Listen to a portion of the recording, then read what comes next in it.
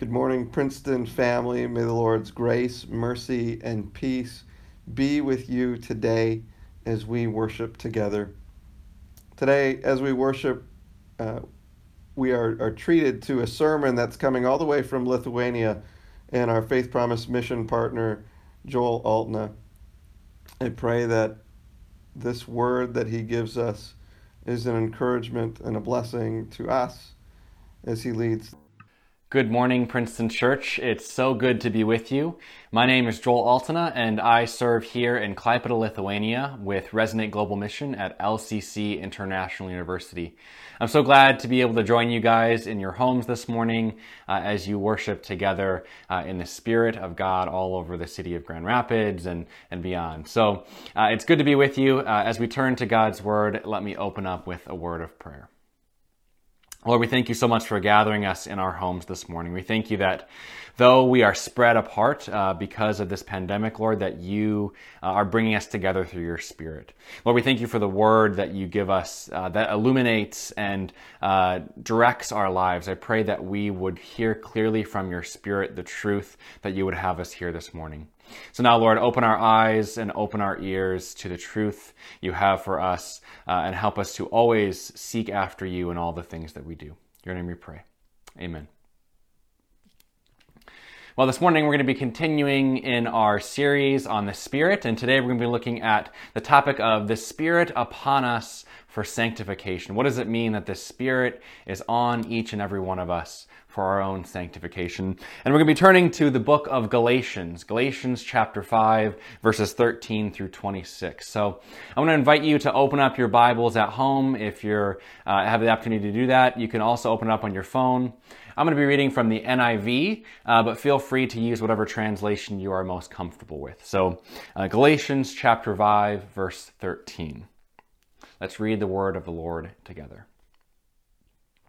You, my brothers and sisters, were called to be free.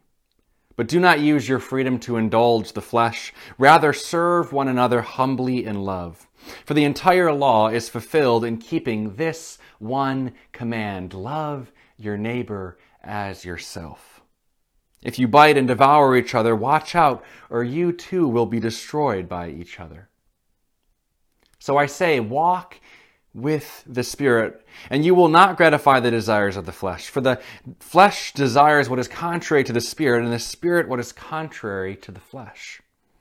They are in conflict with each other, so that you are not to do whatever you want. But if you are led by the Spirit, you are not under the law. The acts of the flesh are obvious: sexual immorality, impurity and debauchery, idolatry and witchcraft, hatred, discord, jealousy, fits of rage, selfish ambition, dissensions, factions, and envy, drunkenness, orgies, and the like. I warn you, as I did before, that those who live like this will not inherit the kingdom of God. But the fruit of the Spirit is love, joy, peace, patience, kindness, goodness, faithfulness, gentleness, and self-control.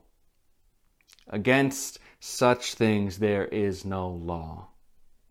Those who belong to Jesus Christ have crucified the flesh with its passions and desires. Since we live by the Spirit, let us keep in step with the Spirit. Let us not become conceited, provoking and envying each other. Paul, the apostle, is writing to the churches in the Roman province of Galatia.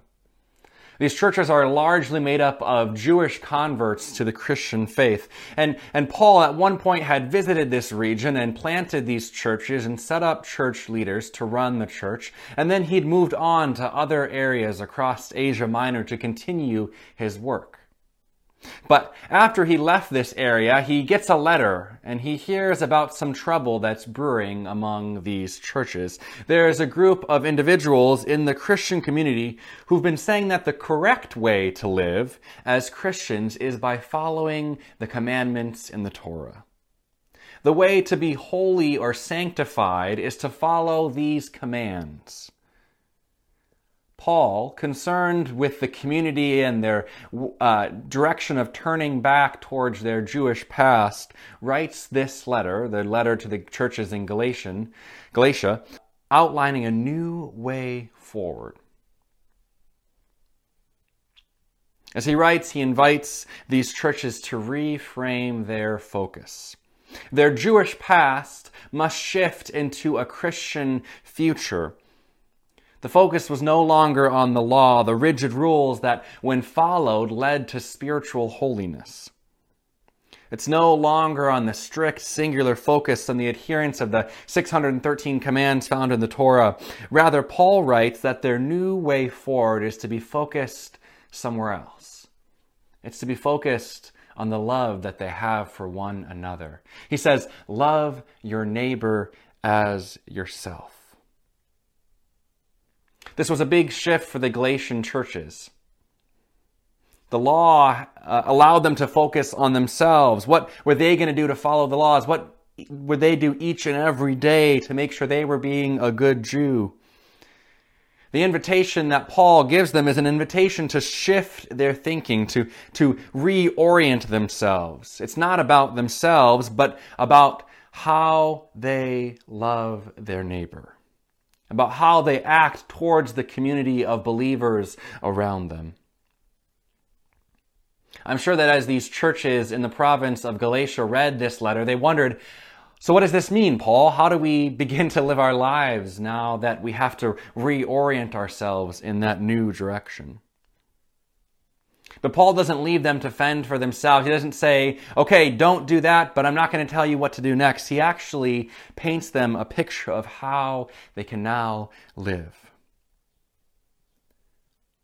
Paul actually points to the promise of Pentecost. And while we haven't celebrated Pentecost yet, it's coming next week in the church calendar when we celebrate the coming of the Spirit at Pentecost. Paul points back to that moment as he's writing to these Galatians churches. And he says, because you have been empowered with the Spirit, because the Spirit of God is upon you, I'm inviting you now to walk by the Spirit. If you walk by the Spirit, that will help you not walk according to the law, but according to what God is inviting you to do each and every day. But what does it mean to walk by the Spirit? Here in Klaipeda, where my wife Haley and I live, we take a lot of walks. It's a great city we live in. It's a Baltic port city on the Baltic Sea, and we're able to walk around and enjoy ourselves, getting to know our new context where we've been living for the last 9 months. And one thing that strikes me about the walks that we go on is that we always have to be communicating where we want to go, or how far we want to go, or when we're ready to turn back because we're tired. The most important part of our walk is that we're always communicating what our needs are. Sometimes one of us has more energy, so we walk faster. The other person is feeling more tired, so they walk slower. But then we don't walk together if we don't walk at the same speed. I think this is a good illustration for what it means to walk with the Spirit. We always have to be in communication with the Spirit daily about our needs and about how we're feeling or which direction we're going. We have to make sure that we're walking at the same speed and in the same direction as the Spirit of God. All of these things are essential. To walk by the Spirit, to walk with the Spirit, is to recognize that the Spirit of God is calling us each and every day in particular directions, in particular ways. And that we have to be connected and communicate and always listen to what the Spirit of God is inviting us to do. So Paul exhorts these churches to walk by the Spirit. But then he wants to explain how this happens. He says the first step in walking with the Spirit is the recognition that we don't by default walk with the Spirit. In fact, our mortal flesh, our earthly desires, our sinful tendencies, they lead us astray every single day. So he writes to these Galatians churches, watch out for the desires of the flesh. the desires of the flesh, your default way of living. If you don't wake up to the sin in your life, you're going to live into the sin in your life. And what are these acts? These are the acts of sexual immorality, impurity and debauchery, idolatry and witchcraft, hatred, discord, jealousy, fits of rage, selfish ambition, dissensions, factions, and envy, drunkenness and orgies and the like.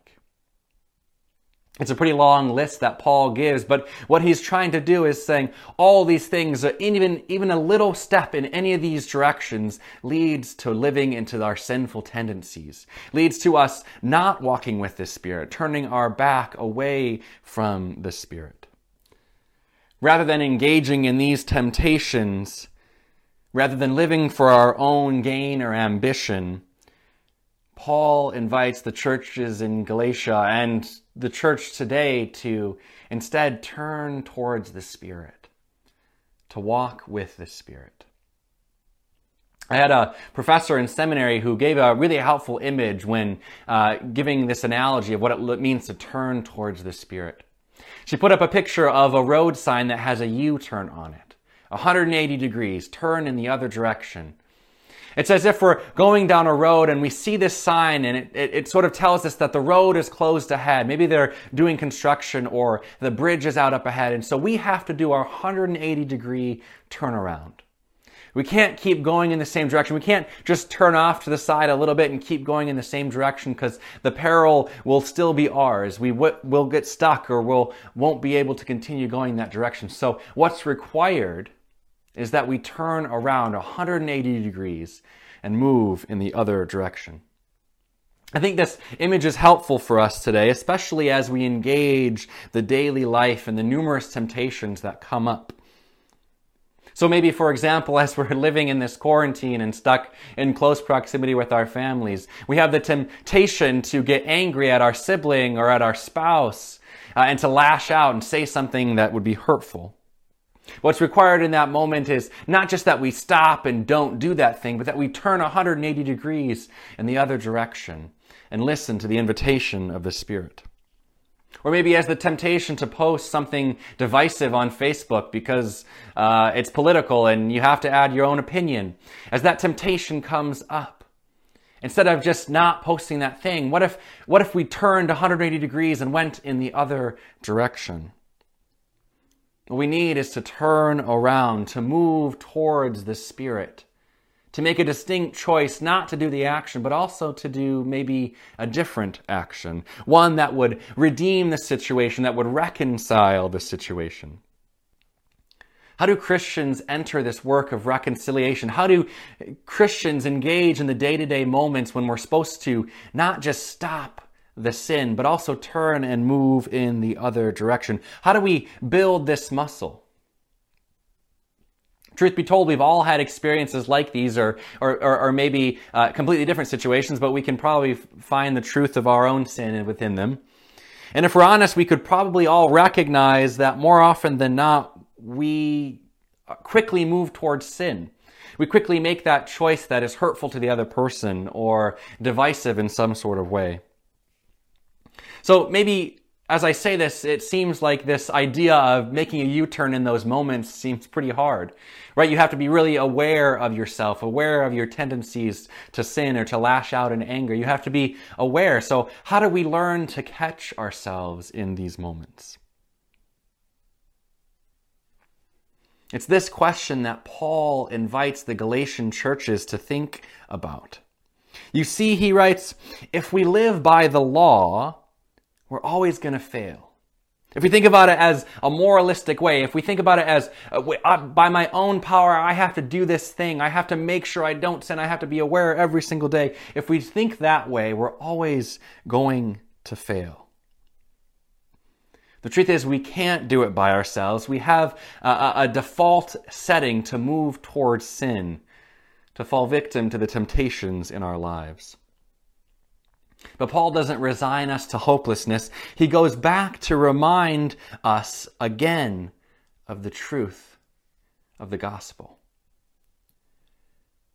Live by the Spirit.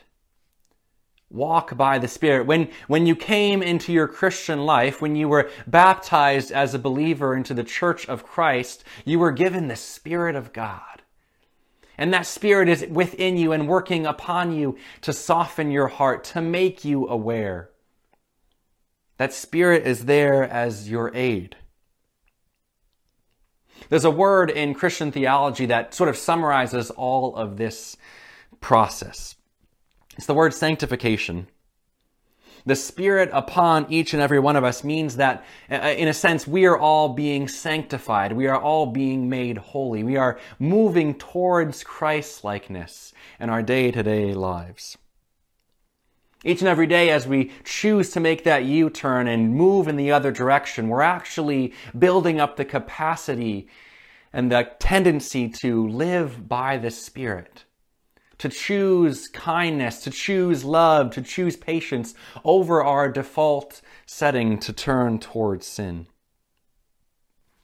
My seminary professor, who gave me that image of the U-turn, also used to say this about the process of sanctification. She said that it's not about us giving 100% and making sure that we live perfectly by our own power. That's the temptation of the law. That's the temptation of moralism. But it's also not about the Spirit doing 100% of the work. It's not like we just sit idly by and the Spirit comes and does all the work of sanctification for us. Instead, she used to say, it's 100% us and it's 100% God. That's what the process of sanctification is all about. That's what the life of moving towards the Spirit, of walking with the Spirit is all about. It's 100% us giving our effort, and it's 100% God's Spirit upon us, empowering us and showing us the way that we are to move forward. This is what it means to walk by the Spirit. It means that we must daily work asking God to help us to turn away from temptation. And then we must also pray daily that the Spirit would show us where our sin is. As I've been in isolation here in Lithuania, and as people have been in isolation all over the world, I've been thinking lately about stories in history and in fictional writing that deal with isolation. The stories are pretty plentiful. Whether it's the Jews who had to hide all over Europe during World War II, and each and every day as they woke up wondering if today was the day that they might be found or exposed or killed. Or maybe prisoners sitting in the incarceration system in the United States as they wait out their sentences in a system that's actually much more about punishment than it is about rehabilitation. As I've been reflecting on these stories, one well-known fictional story comes to mind. It's the story of C.S. Lewis's The Chronicles of Narnia, The Lion, the Witch, and the Wardrobe. In this story, there's 4 young children, the Pevensies, and they're sent out of London, out of the city, into the countryside to be safe during the bombings and all that happened during the war. And so they're sent out into isolation. They have to live away from their parents and out in the middle of nowhere. In their first weeks out in the mansion, out in the country, they begin to drive each other crazy a little bit. They're worried about their parents, they get a little bored, they don't know what to do, and then they begin to get on one another's nerves. They don't like this world of isolation. They don't like this separation from normal life. That is until during one of their normal daily games of hide-and-go-seek, the youngest, Lucy, finds a wardrobe in an upper room. And as she gets into the wardrobe and hides, she stumbles back into the far corners of the wardrobe and falls into the world of Narnia. Eventually, all the children make their way into this world, beyond the wardrobe, and before they know it, they're wrapped up in a prophecy with talking animals and other mystical creatures. C.S. Lewis's story of The Lion, the Witch, and the Wardrobe is a story of reconciliation. It's a story about the forces of good overcoming the forces of evil, but it's also, deep in its character development, a story about sanctification, about how each of the characters in the story are on a process of being made holy. Edmund, one of the young boys, he's the self-conceited loner at the beginning, but he finds forgiveness from his siblings later on in the story after betraying them. Lucy is an innocent young girl, and she's lacking in confidence, and eventually by the end of the story, she's transformed into a confident young woman. Peter, as a leader, must undergo a dying to his pride and become a servant to his siblings and to all that he ends up ruling in Narnia.